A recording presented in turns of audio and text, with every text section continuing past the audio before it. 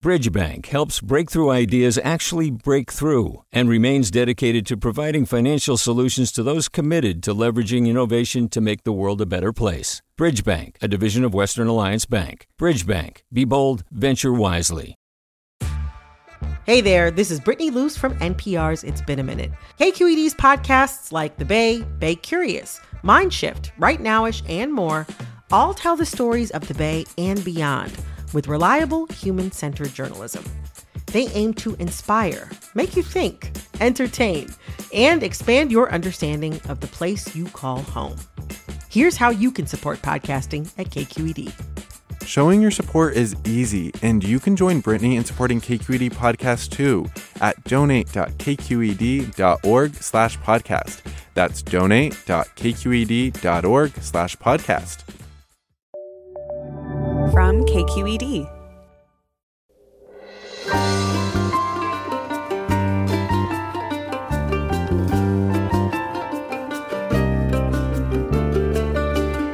From KQED in San Francisco, I'm Mina Kim. Coming up on Forum, drug overdose deaths rose dramatically in 2020. According to CDC data, California saw more than 40% increase.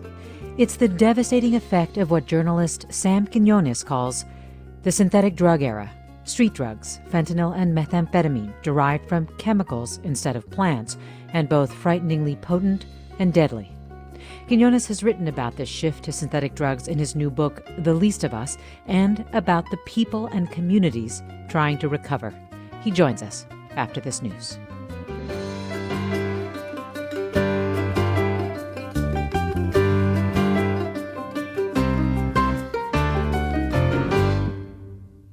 This is Forum. I'm Mina Kim. In 2015, when Sam Quinones' award-winning book Dreamland about America's opiate epidemic came out, a different and troubling phenomenon was already brewing. Opiate addicts were switching to fentanyl and particularly potent forms of methamphetamine. That's because as pain pill prescribing by doctors was falling, drug traffickers with access to the world's chemical markets were filling the void with dangerous synthetic drugs, drugs so potent that overdose deaths spiked, hitting record levels last year. Quinones' new book on the impact of the synthetic drug era is called The Least of Us, True Tales of America and Hope in the Time of Fentanyl and Meth. Sam Quinones, thanks so much for joining us. It's wonderful to be here. Thank you for having me.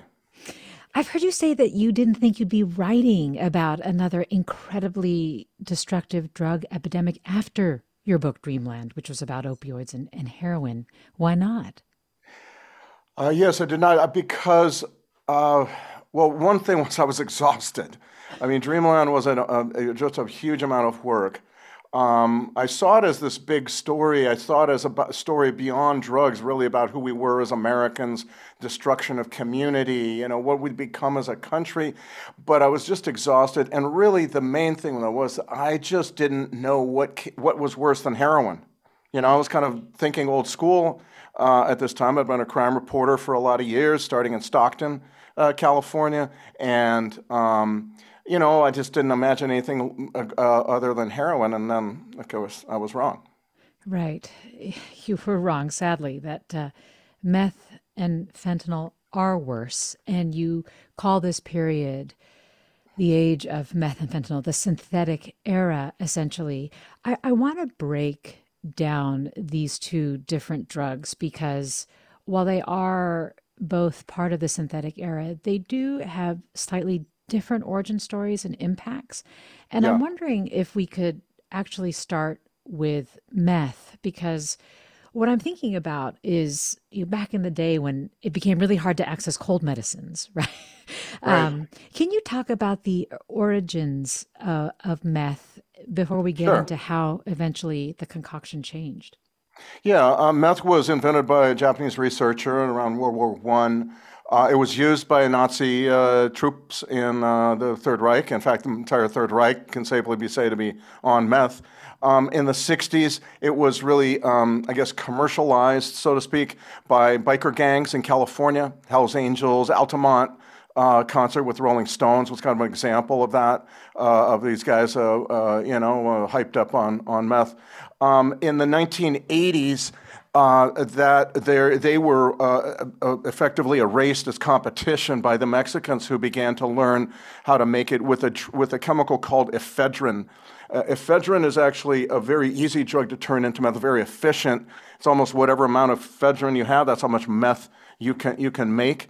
And the Mexicans, beginning in the late 80s in the San Diego area, Tijuana area, then down into further into Mexico, Michoacan, Sinaloa, Guadalajara area, began to really kind of move to industrialize it. They had labs up here in California too, in the Central Valley and the Riverside area and so on. But increasingly, law enforcement here was very aggressive, and they all retreated kind of to Mexico, and where they really made industrial quantities of the stuff, but they never were able to produce more meth than they could only produce the amount that they had of ephedrine, and ephedrine was still kind of limited. Even though they could get tons of it a year, it still wasn't enough. And so they were able to produce enough to cover much of the western United States, but no more. Ephedrine meth house was appealing to a lot of folks because it was a kind of a euphoric party drug, big in the gay community, very much about people and being around others and partying and staying up and staying up and staying up. And then, this methamphetamine method of making it changed down in Mexico, and that is a crucial story for what we're facing now. The Mexican government made ephedrine illegal, and the Mexican trafficking world had to then shift. They shifted to a new method of making it that did not require just one chemical, could use a variety of chemicals, a lot of different hacks for making this kind of meth, but these chemicals were all legal, industrial, toxic, very easily available. The government couldn't really control them, and this allowed them to make more meth than anybody, just staggering quantities of this drug.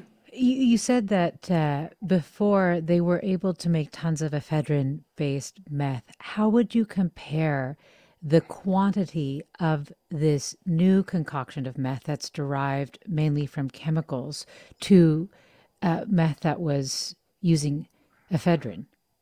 I would say that they seem to be, from reporting I've done, very, very different in effect. Particularly when used in significant quantities. Ephedrine meth is a party drug, kind of, as I said, keeps you up for days, but you're always wanting to be around others and partying and jabbering away.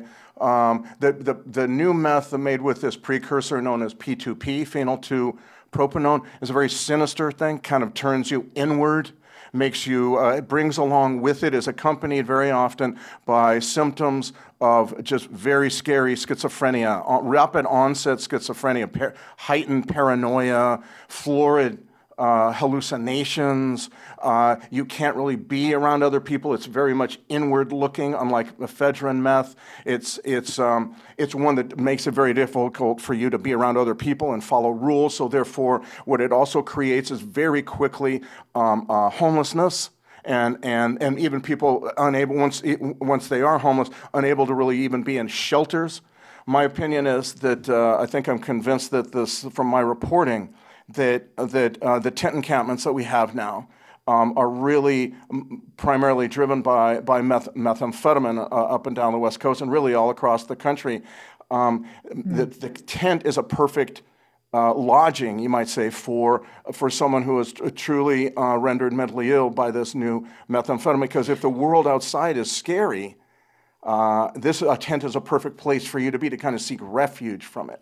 Can you tell the story of Eric Barrera from Temecula, California, who had been a user of meth before and had noticed the change, and what happened to him when he took the different P2P meth?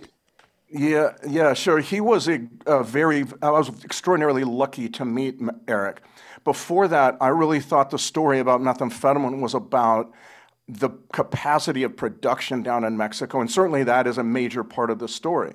That they were able to produce so much meth that the meth starts marching across the country and reducing prices by 80% all the way up into New England, which never had any meth at all, and that's where we stand today. Then I met Eric, And Eric said, yeah, he told me his story. He'd been using meth since he got out of the Marines, 2001. He used meth because he was kind of depressed. It lightened his spirits, and he wanted to kind of it was a partying kind of thing. And he never really saw his life destroyed necessarily. It wasn't a good life necessarily, but it wasn't. He had a job and a wife and a house. And then he said to me, I remember we were sitting at a pizza place, outside a pizza place in Pasadena. He said to me, and then in 2009, I felt the meth change. And I stopped him right there. I said, 2009? He says, yeah.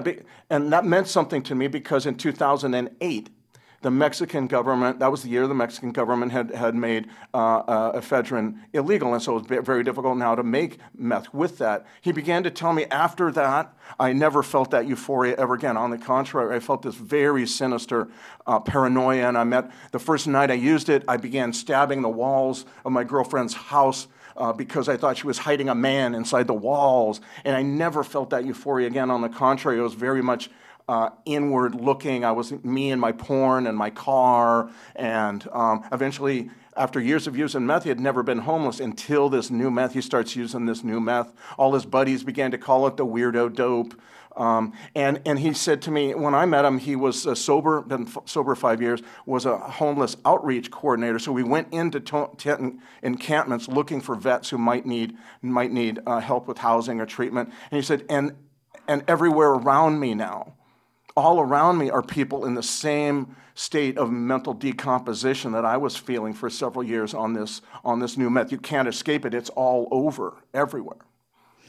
We're talking with Sam Quinones about his new book, The Least of Us, True Tales of America and Hope in the Time of Fentanyl and Meth. And you, our listeners, are invited to join the conversation if you have reactions to what Sam is describing, or if you personally or your family member or someone in your community has experienced the effects of meth and fentanyl addiction and want to share that story.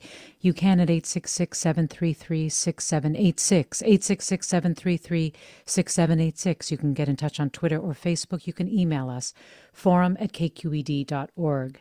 You've written that the chemicals that you can create P2P meth from are really broad. I mean, there's like racing fuel or tanning, things that you can use for photography, just all kinds of different kinds of chemicals. Is that in part why it does so much damage to the brain, Sam? Well, I'm not sure. The truth is, what I'm telling you is what my street reporting has shown me. There's been no studies about this. There's no neuroscience journal reports, peer-reviewed, mice studies, rat studies. This is something that really nobody has really ever written about. And so the exact mechanism through which all this happens, I confess I don't know, nor am I in a position to know. I can tell you what my reporting showed, and after I met Eric, I thought to myself, if the meth is all over the country and the meth created this problem with him, it stands to reason that maybe this is happening all over the country. Maybe I need to call people to find out what the story is in, say, Portland or Albuquerque, so I began that. I began to call people who were on the ground working with this, sometimes recovering addicts, cops, drug counselors, a lot of those, addiction specialists, all these kinds of things, who were at the very kind of low ground level and hear their stories. And what struck me is that these stories kept repeating. Very scary stuff, very weird tales of schizophrenia. As soon as the meth showed up in their community, say in the Midwest in 16 or 17, all of a sudden they began to see this. Never had homelessness before, and now they've got a whole population of it. So why exactly this is happening, I'm going to leave to people who can study it neuroscientifically. Yes. At this point, I'm just telling you reporting stuff. Right. The effects are very clear to you. We'll have more with Sam Quinones after the break. Stay with us.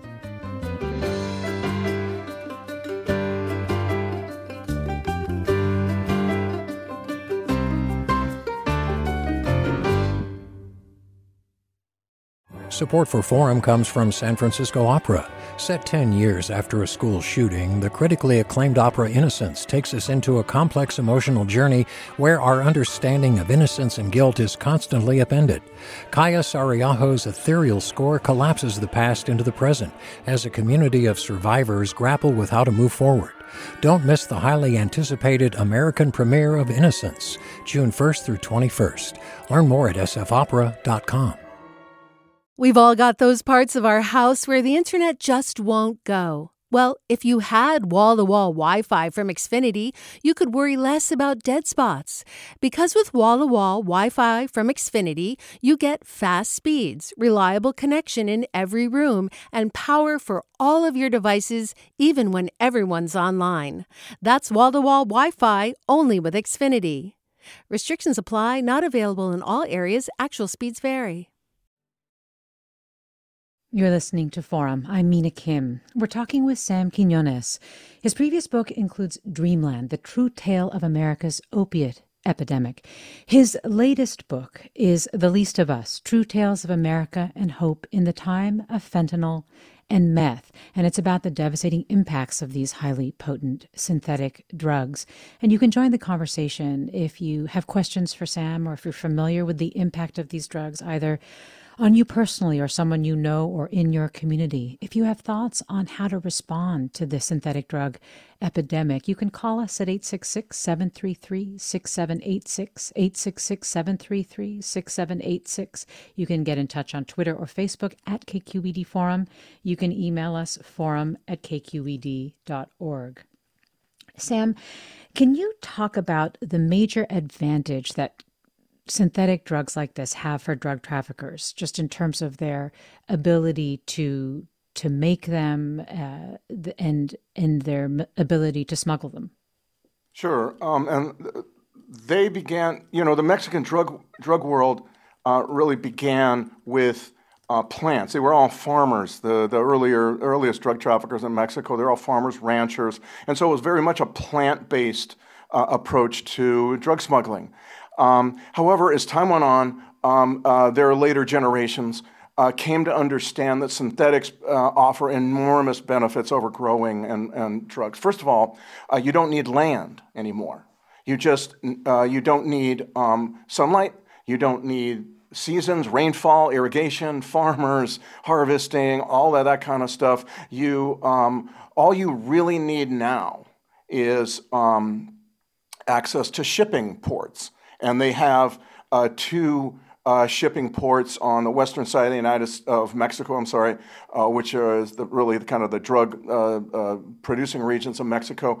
And they have two shipping ports there, and through which now shipping ports allow you access to the entire world's chemical market, essentially China, India, but also other countries as well. And so with these now, you don't need seasons. You don't need to wait until the sunlight's right. You can make these drugs year-round as long as you have the chemicals to produce them. And this is what they understood. They learned this first with methamphetamine in the 90s. They began to think beyond the plant, so to speak, when they began to industrialize methamphetamine down there in Apatzingán and Guadalajara and places like that in the 1990s.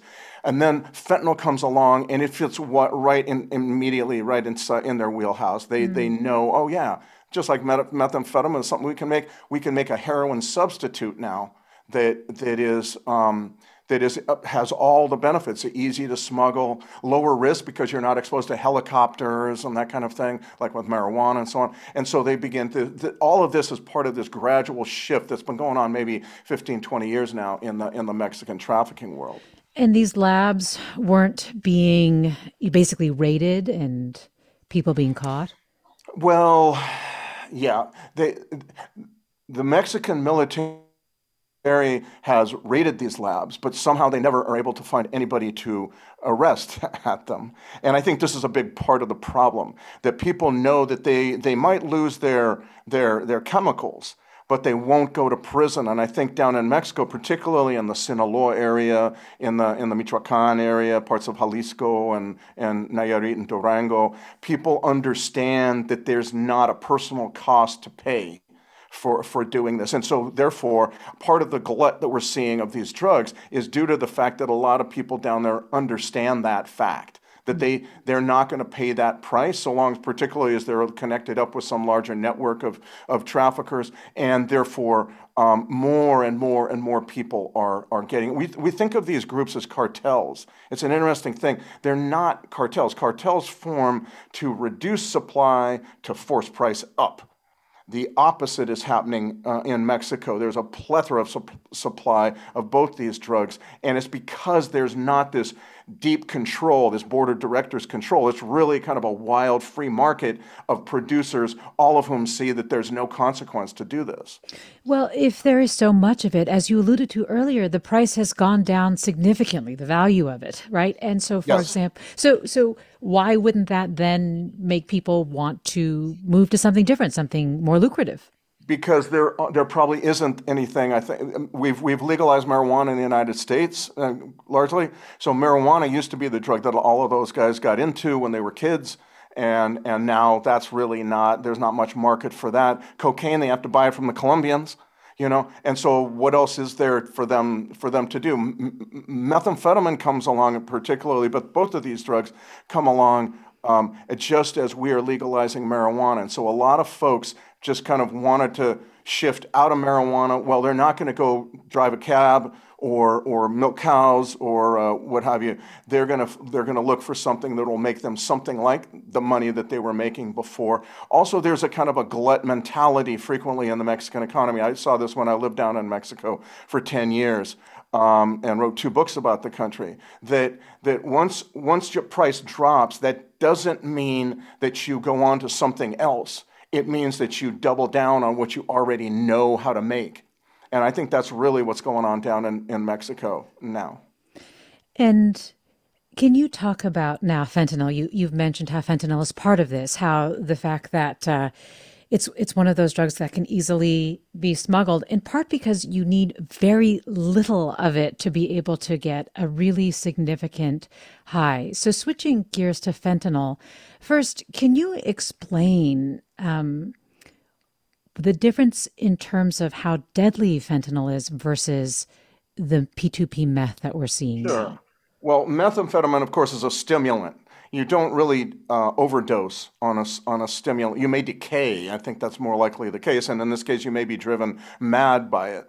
But it's not like an opioid, which will shut down your brain's breathing orders to the rest of the body, and you will just basically suffocate to death, which is what an opioid overdose essentially is. And so fentanyl is an opioid. It's a depressant. It's actually a terrific drug. People need to understand this. If you were been in the hospital having surgery, fentanyl has revolutionized anesthesiology. It's a magnificent contribution to our medical world. Of course, when used in the proper medical way, it's not so. It's highly dangerous when it's used on the street. But it's one of the benefits of it is that it is so potent.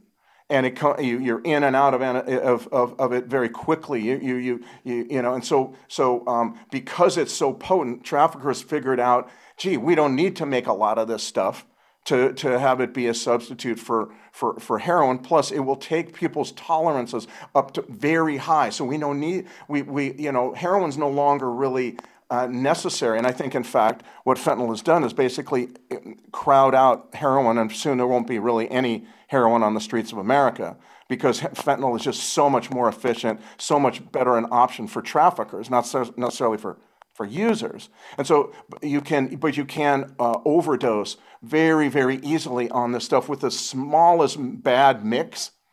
This fentanyl, you'll die. And so fentanyl is really the first time that the trafficking world has seen its high, just enormous profits tied to their own ability to mix the drug. They rarely have you seen this in the drug trafficking world. Fentanyl is really the first time. The problem is, of course, they're not really good at it. They don't really know, and it's a very, very delicate task that a lot of traffickers and dealers aren't up to. In 2014, you wrote that a fentanyl gold rush began. And as you said, part of the problem was the way drug dealers were mixing the drug with other drugs. Can you talk about this in the role of the magic bullet blender? Sure. The first supplies of fentanyl were really coming from China.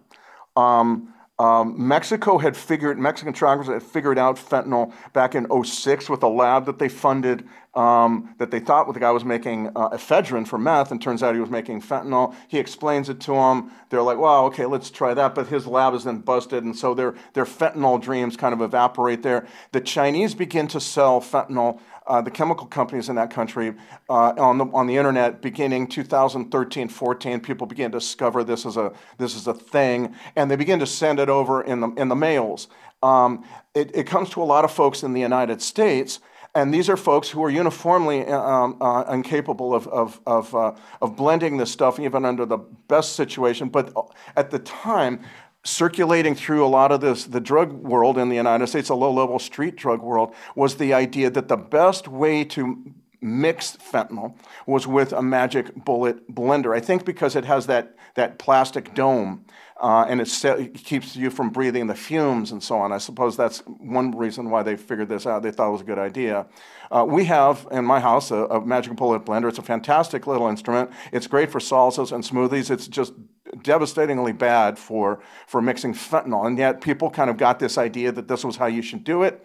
It's bad for mixing fentanyl. One reason is because it's a blade, and blades don't mix powder well. They mix liquids very, very well. And so people began to use this and other tools like coffee grinders and this kind of thing. And the mixes that they were coming up with were awful. And you remember early days of fentanyl, perhaps 2015, right in there, 16 maybe. You began to see these clusters of overdose. Cincinnati, 70 overdoses in a weekend. Huntington, West Virginia, same thing, that kind of thing. Really, it's all due to this horrible mixing capacity of the lowest level, the street dealers, and maybe one level up. And that is what led to a lot of the clusters of overdoses when we first began to see fentanyl enter the drug scene. Yes. Do you want to tell the story of Tommy Rao?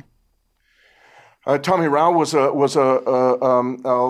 wonderful kid. I wish I'd have known him. His marvelous family. He got addicted to opioid painkillers because he was prescribed narcotic painkillers for carpal tunnel syndrome and for wisdom tooth extraction. He spent 15 years, I believe it was, addicted to first pills, then for a long time it was heroin. But again, this is the difference between heroin and fentanyl. He didn't have a great life. He was struggling with his addiction mightily throughout his years, his family told me, but he lived. And then he didn't last 2 months, I don't think. In Akron, Ohio, he lived after fentanyl entered the scene. This is the difference between fentanyl and heroin. There's no such thing on the street, really, as a long-term fentanyl user. And they found him in a room he was renting, face down, having fallen off the toilet, having essentially gone unconscious just moments after injecting fentanyl, I think it was. And he was found dead. It was one of these situations where I think this is the difference that you see, that people don't last on fentanyl. And I believe that his parents said that he didn't even know that there was fentanyl in what he was mixed in with. Yes. Early on, exactly right. I mean, that's early on. Most people don't have a clue that that's what they're using. Cocaine is laced with fentanyl. That people begin dying from that. That's really why we have a large numbers of African Americans now dying from opioids, because they really are African American dealers have figured out, hey, if I put fentanyl in my cocaine, I will eventually develop a customer who's an opioid addict and has to buy from me every day. Of course, people are naive to these drugs. They don't have the tolerance, and frequently they die. And so but this mixing and so on is something that began to happen early on with fentanyl because the supplies were so great, because it was so cheap, and because dealers saw that it could boost whatever drug it was they were selling. And I was so struck by CDC data from last year that saw basically overdose deaths rising dramatically in every racial group and age group, Black, Latinx, Native American, Asian American, all populations, all seeing the highest proportional increases compared to 2019. And additional stats showing that while more white people had higher rates of drug overdose deaths than Black people through 2013, that gap has disappeared in 2019. And I'm sure what you are describing is part of this process? I would think it's pretty much the process. It seems to me that this is why this is happening. That fentanyl in the drug stream is dealers have figured out there's huge benefits to dealers, traffickers down in Mexico from making synthetic drugs. The drugs also pose benefits to people, supposed benefits in quotations, to dealers on the street. It's so cheap, the supply is so plentiful, they can put it into drugs that they are selling, like cocaine or methamphetamine, and sometimes it's a rare thing, but sometimes occasionally marijuana perhaps. But whatever the case, it's like this go-to kind of thing. And they know that if they get someone using fentanyl-laced cocaine or methamphetamine, what have you, that soon that person will be an opioid addict, a fentanyl addict. And an opioid addict is very different. He has to buy that drug every single day, whereas a cocaine user is going to be buying maybe every 2 or 3 times a week. That's not the case. So it serves as a market expansion tool, is what fentanyl is being used for now. And now what we're seeing, I would say the newest thing is really what we're seeing is that nobody's under any illusions now that what they're buying is something other than fentanyl on the street. You call it heroin, you call it whatever, there's going to be fentanyl in it. It's been that widely, the supply is that prodigious. That it just can't. It's just in everything now, and that means, what does that mean? It means to me that we're at the end of recreational drug use. I mean, there's no such thing anymore. Yes, I wanted to ask you what you meant by that, and you are describing that, but say more if you'd like about that statement. Well, at no point when you are buying drugs on the street can you be sure that it doesn't have fentanyl in it anymore. It's just, there's just too much of the stuff out there, and every time you use fentanyl, it's a Russian roulette game you're playing. You remember Michael K. Williams, the great actor who died a few weeks ago. Yes, not long ago.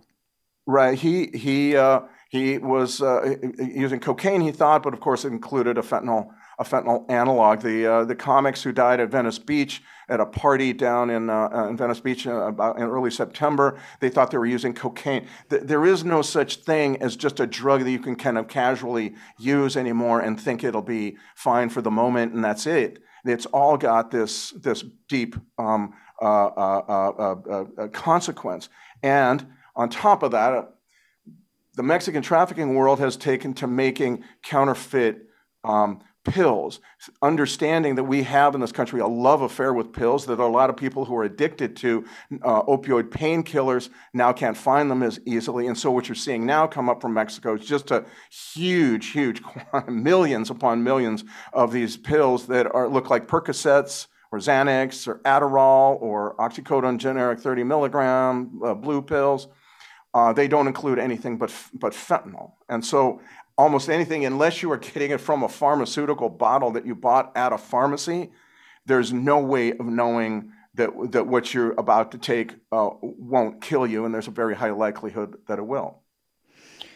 We're talking with Sam Quinones. His new book is The Least of Us, True Tales of America and Hope in the Time of Fentanyl and Meth. And we'll get to the hope part after the break. But what are your questions for Sam Quinones? What is your reaction to what you're hearing? You can call us at 866-733-6786, 866-733-6786.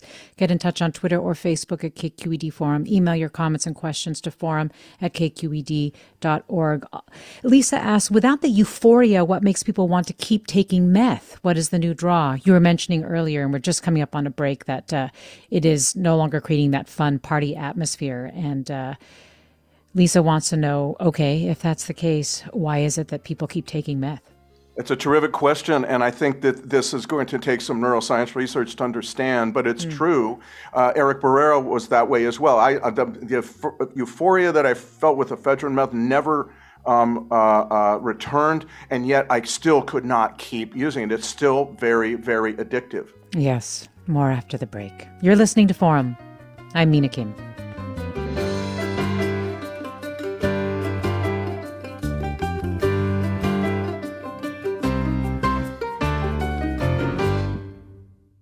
Support for Forum comes from San Francisco Opera. Set 10 years after a school shooting, the critically acclaimed opera Innocence takes us into a complex emotional journey where our understanding of innocence and guilt is constantly upended.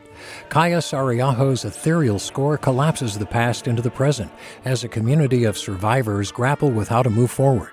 Don't miss the highly anticipated American premiere of Innocence, June 1st through 21st. Learn more at sfopera.com. We've all got those parts of our house where the internet just won't go. Well, if you had wall-to-wall Wi-Fi from Xfinity, you could worry less about dead spots. Because with wall-to-wall Wi-Fi from Xfinity, you get fast speeds, reliable connection in every room, and power for all of your devices, even when everyone's online. That's wall-to-wall Wi-Fi only with Xfinity. Restrictions apply, not available in all areas. Actual speeds vary.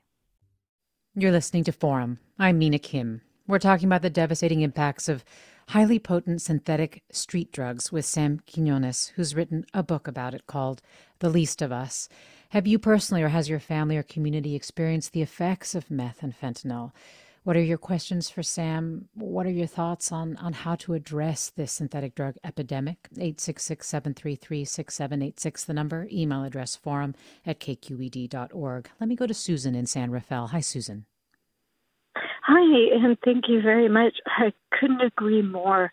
Thank goodness somebody has written a book. I grew up in Imperial Beach in 1984, and I tried meth, of course. I was 17, 18, but I agree, things have changed so much. I'm 55. I love my life. I have my MBA. I don't dabble in that, but I see family members almost dying from something that I don't understand. Fentanyl, I had a roommate overdose in my home, 24 years old, gorgeous girl, just like my daughter. The addiction is different. It has changed. Growing up so close to Mexico and sort of migrating to NorCal, San Anselmo, love it, but it's absolutely dangerous. And my boyfriend has an identical twin who can't get off meth, and he's homeless. He's on the streets. Many people. And thank goodness for this book. I'm so curious how to help. I work for nonprofit organizations and recovery homes, everything, but this is different. Oh, Susan, I'm so sorry for the extent to which it has affected you and Sam. Susan is, I think, asking a similar question that this listener is asking, who writes, how are drug counselors on the street shifting strategies to reach those who are addicted to these drugs? Are there effective treatments available? As Susan said, this is different. Yeah, part of the problem is with methamphetamine is that there really is no treatment except for separation from the drug. When you have an opioid addiction, there are medical treatments that are out there that can be very effective, keep you alive. In fact, and very very effectively, medically assisted treatment is tried and true on this.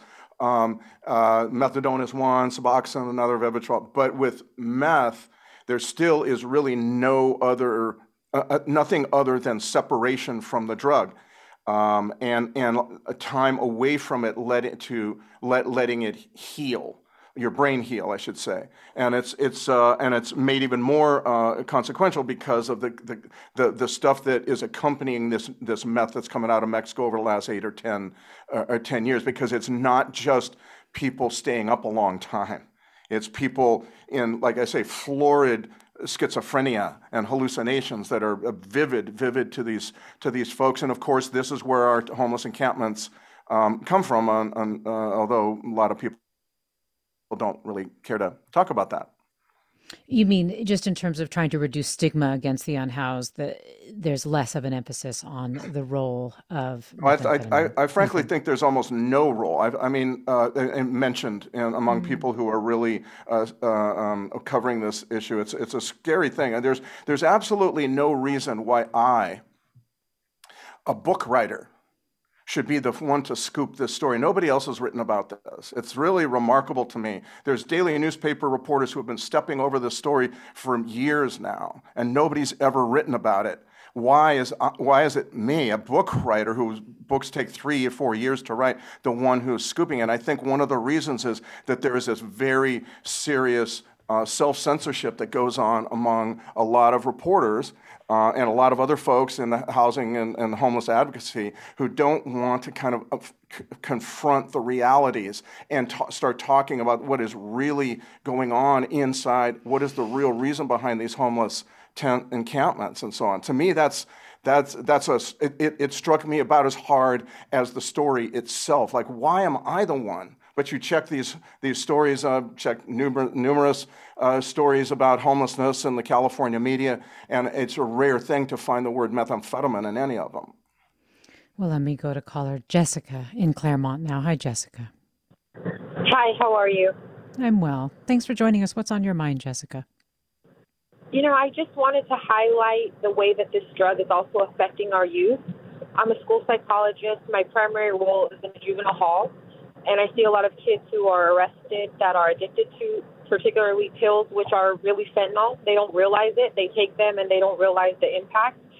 But further than that, unfortunately, my own son, who is a great kid, became addicted for the same reasons that our kids in the juvenile halls do. And it was an incredible battle that we had to fight and surmount. And I don't think that parents realize that this is not, what kids did back in the day with experimenting with marijuana, which I'm not advocating for, but I'm saying that their brain really is changing when they use this drug, and they're so vulnerable and they're so close to death. And I don't think parents realize it. And this drug is something that can destroy our youth, and we really need to be proactive.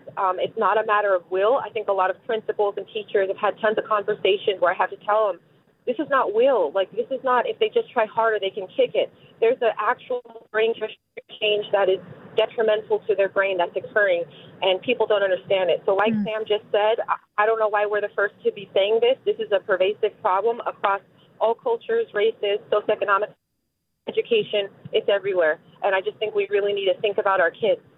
Yes. Well, Jessica, thank you for sharing the experience of your own son. I really appreciate it. Sharon is asking a question here, Sam, that I think you touched on as well. I mean, Sharon asks, I don't understand. Dealers add fentanyl to increase the number of opioid addicts, but why do they want to kill off their customers? Won't there be a tipping point after which their businesses will tank? Can you talk about that calculus? Sure. There's actually, in quotation marks, very good reasons, business reasons why you would add fentanyl to the mix. One of which is that you would, of course, as I said, increase the amount of customers who buy more regularly for you. I think that's a very big one, and certainly early on that was a main influence of people. Now I would say a lot of people are already addicted to fentanyl. Their tolerance is very high. Heroin will not do it for them, and so any dealer who's perceived in that environment, who's perceived to be selling something that does not include fentanyl, will soon have no customers. It's also important to understand, and this goes back to the heroin world of many years ago. It's been true for many years among heroin users, that an overdose death is not a warning. It's not a warning. It's an advertisement. And you see this frequently throughout the use of heroin and now into fentanyl. When someone dies, it's a sign to people who are addicted. This dealer is selling some very potent stuff. Go get it. And this is, I've heard this so many times, it's not, it's dozens and dozens of times now, that whenever there's a overdose death, dealers now advertise that fact. Now, I would say down in Mexico, people are so separated from the people that are finally going to be using their drug. They're thinking about money and nothing else. It's a commercial product, and we're just going to sell it. We don't really pay any attention. On the streets, though, there's a lot of kind of what you would say, quote unquote, good business reasons that a dealer might want to add fentanyl. And it's made possible, again, it's really important to get, the supply is the story here. It's made possible because it is so prevalent. It is so cheap. You could do it put it into almost anything. So your cocaine has been stepped on 5 times since it came coming up from Colombia. Well, you add some fentanyl in, and all of a sudden it's got a boost. Plus, the guy will come back real quick to buy that stuff from you. Again, methamphetamine, I've found dealers tell me I can get double my price for methamphetamine with fentanyl in it than I can get with just straight fentanyl. It's because nowadays we've reached a kind of normalization, particularly in the very addicted street drug community, where anything that doesn't include fentanyl, people aren't interested in it. So those fentanyl test strips, which you should use to test whether this drug, maybe my cocaine, has fentanyl and then not use that cocaine. Those fentanyl test strips are now being used to make sure that what I'm about to buy has fentanyl in it, because I'm a fentanyl addict now. And this is the truth all up and down, all across the United States. I was in Eastern Tennessee talking with a woman who was just this way, and gave fentanyl test strips to her wholesaler, who said she would buy from the wholesaler and sell it to her friends. And she said, the next time you buy something, you go wherever you're buying it from, you test with these strips. We don't want anything that doesn't have fentanyl in it. So it's a different world now, as a couple of your callers have said. I think you're answering actually caller Leo's question. Leo, you were wondering about testing for fentanyl. Yes, that's true. That's exactly my question. Is there something available that the users could test to see if there's any fentanyl in it? How readily available are these test strips? I would say it depends on the state, I think, really. But I think in a lot of states they're fairly readily available. And they are very helpful if you are not addicted to fentanyl. They're enormously helpful. I mean, you can say, no, this doesn't have this in it. Okay, I don't think you can really trust anything anymore, but it's not a bad way of saying, okay, this probably doesn't have it, I guess. But the problem is, once you get addicted to fentanyl, you don't want anything that doesn't have fentanyl in it. So those test strips become quality control measures. Well, this listener writes, I'm a father, entrepreneur, and volunteer as a youth minister at a local Marin church. The pills that the author is referring to are widely available online. I know of 5 kids in Marin that have died from fentanyl-laced imitation Percocet. I know of a mother who died this year from it. It is killing so many kids and adults. Where are the statistics? Where is the outrage? Is it possible to parse the data to know how many are dying of fent overdoses? I'm not aware of that, but I can tell you that there are family organizations. Often, I know of one in Los Angeles that keeps some kinds of statistics among the best they can. This is another outgrowth of the enormous amount of supply that we are faced with out of Mexico right now. The suppliers down in Mexico have solved the great conundrum facing drug dealers time immemorial. And that big question is, where do I get my dope? Who am I going to buy it from? This guy got arrested, or this kind of thing. And now that's not an issue. You can find it almost anywhere. Now the big question is, where can I sell my dope? Particularly during COVID, when people were off the streets. And well, of course, what becomes the new street corner is Snapchat, Instagram, TikTok, some gaming platforms, et cetera. A lot of things like this, where people go on anonymously with large menus, very colorful menus, look like kind of an ice cream kind of truck kind of menus, selling Percocets and all these stuff. None of these pills have anything but fentanyl in them. Mm-hmm. And they're really trying to sell to kids who don't have, they're online a lot in COVID. They're all over the social media apps, and they're really not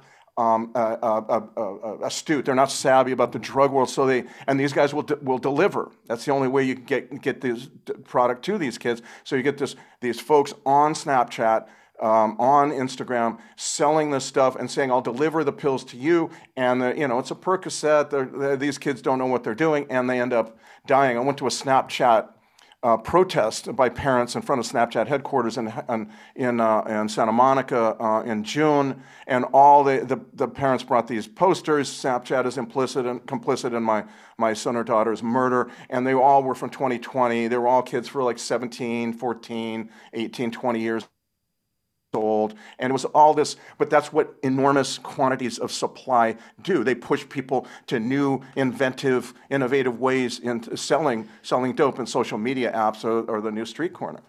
We're talking with Sam Quinones. His new book is The Least of Us, True Tales of America and Hope in the Time of Fentanyl and Meth. And you're listening to Forum. I'm Mina Kim. What is the hope, Sam?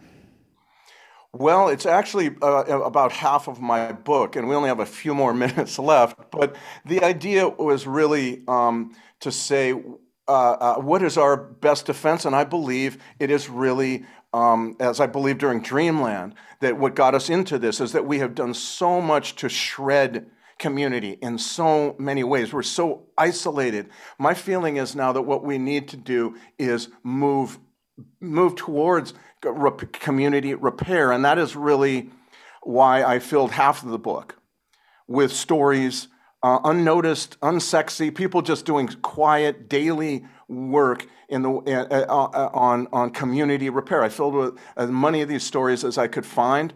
I didn't want them to be big magic solutions. I thought that it was much more effective to say we don't find real solutions when we're looking for some miraculous cure to all our problems. Rather, it's daily work, and I think that this is happening right now. In fact, I mean, people say, well, that's kind of how effective can that be? And I think it's the most effective thing.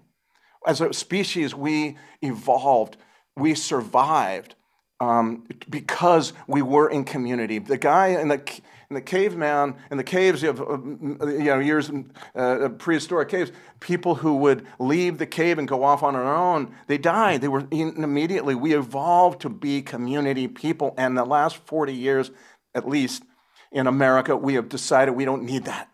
We're too prosperous. We don't need that. We can go do all these things that are isolate us and that kind of thing. And so that's why I began to focus on just community stories, not as a way of saying this is what you need to do in your county, but rather to say this is the attitude that seems like it might help.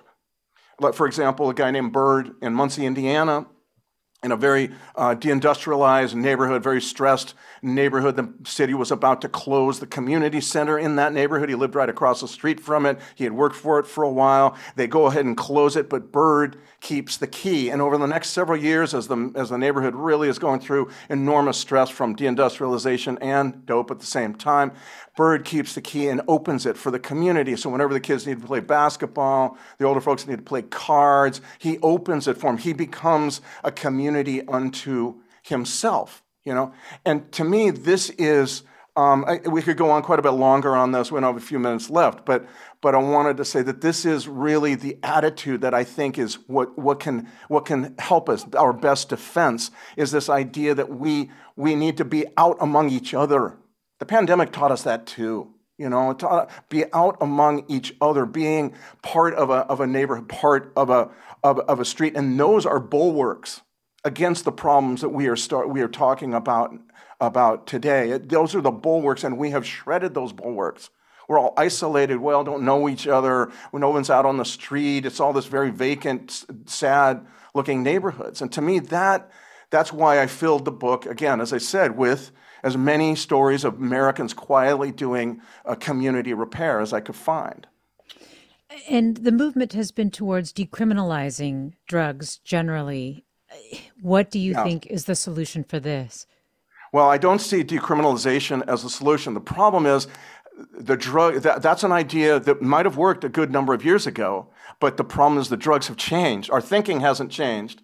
So the idea, if you would leave somebody on the street who has got, paraphernalia and stolen property, and clearly this person is in dire distress because of this addiction to one of these two drugs we've been talking about. The last thing you want to do is leave that person on the street, for goodness sakes. It is not kindness.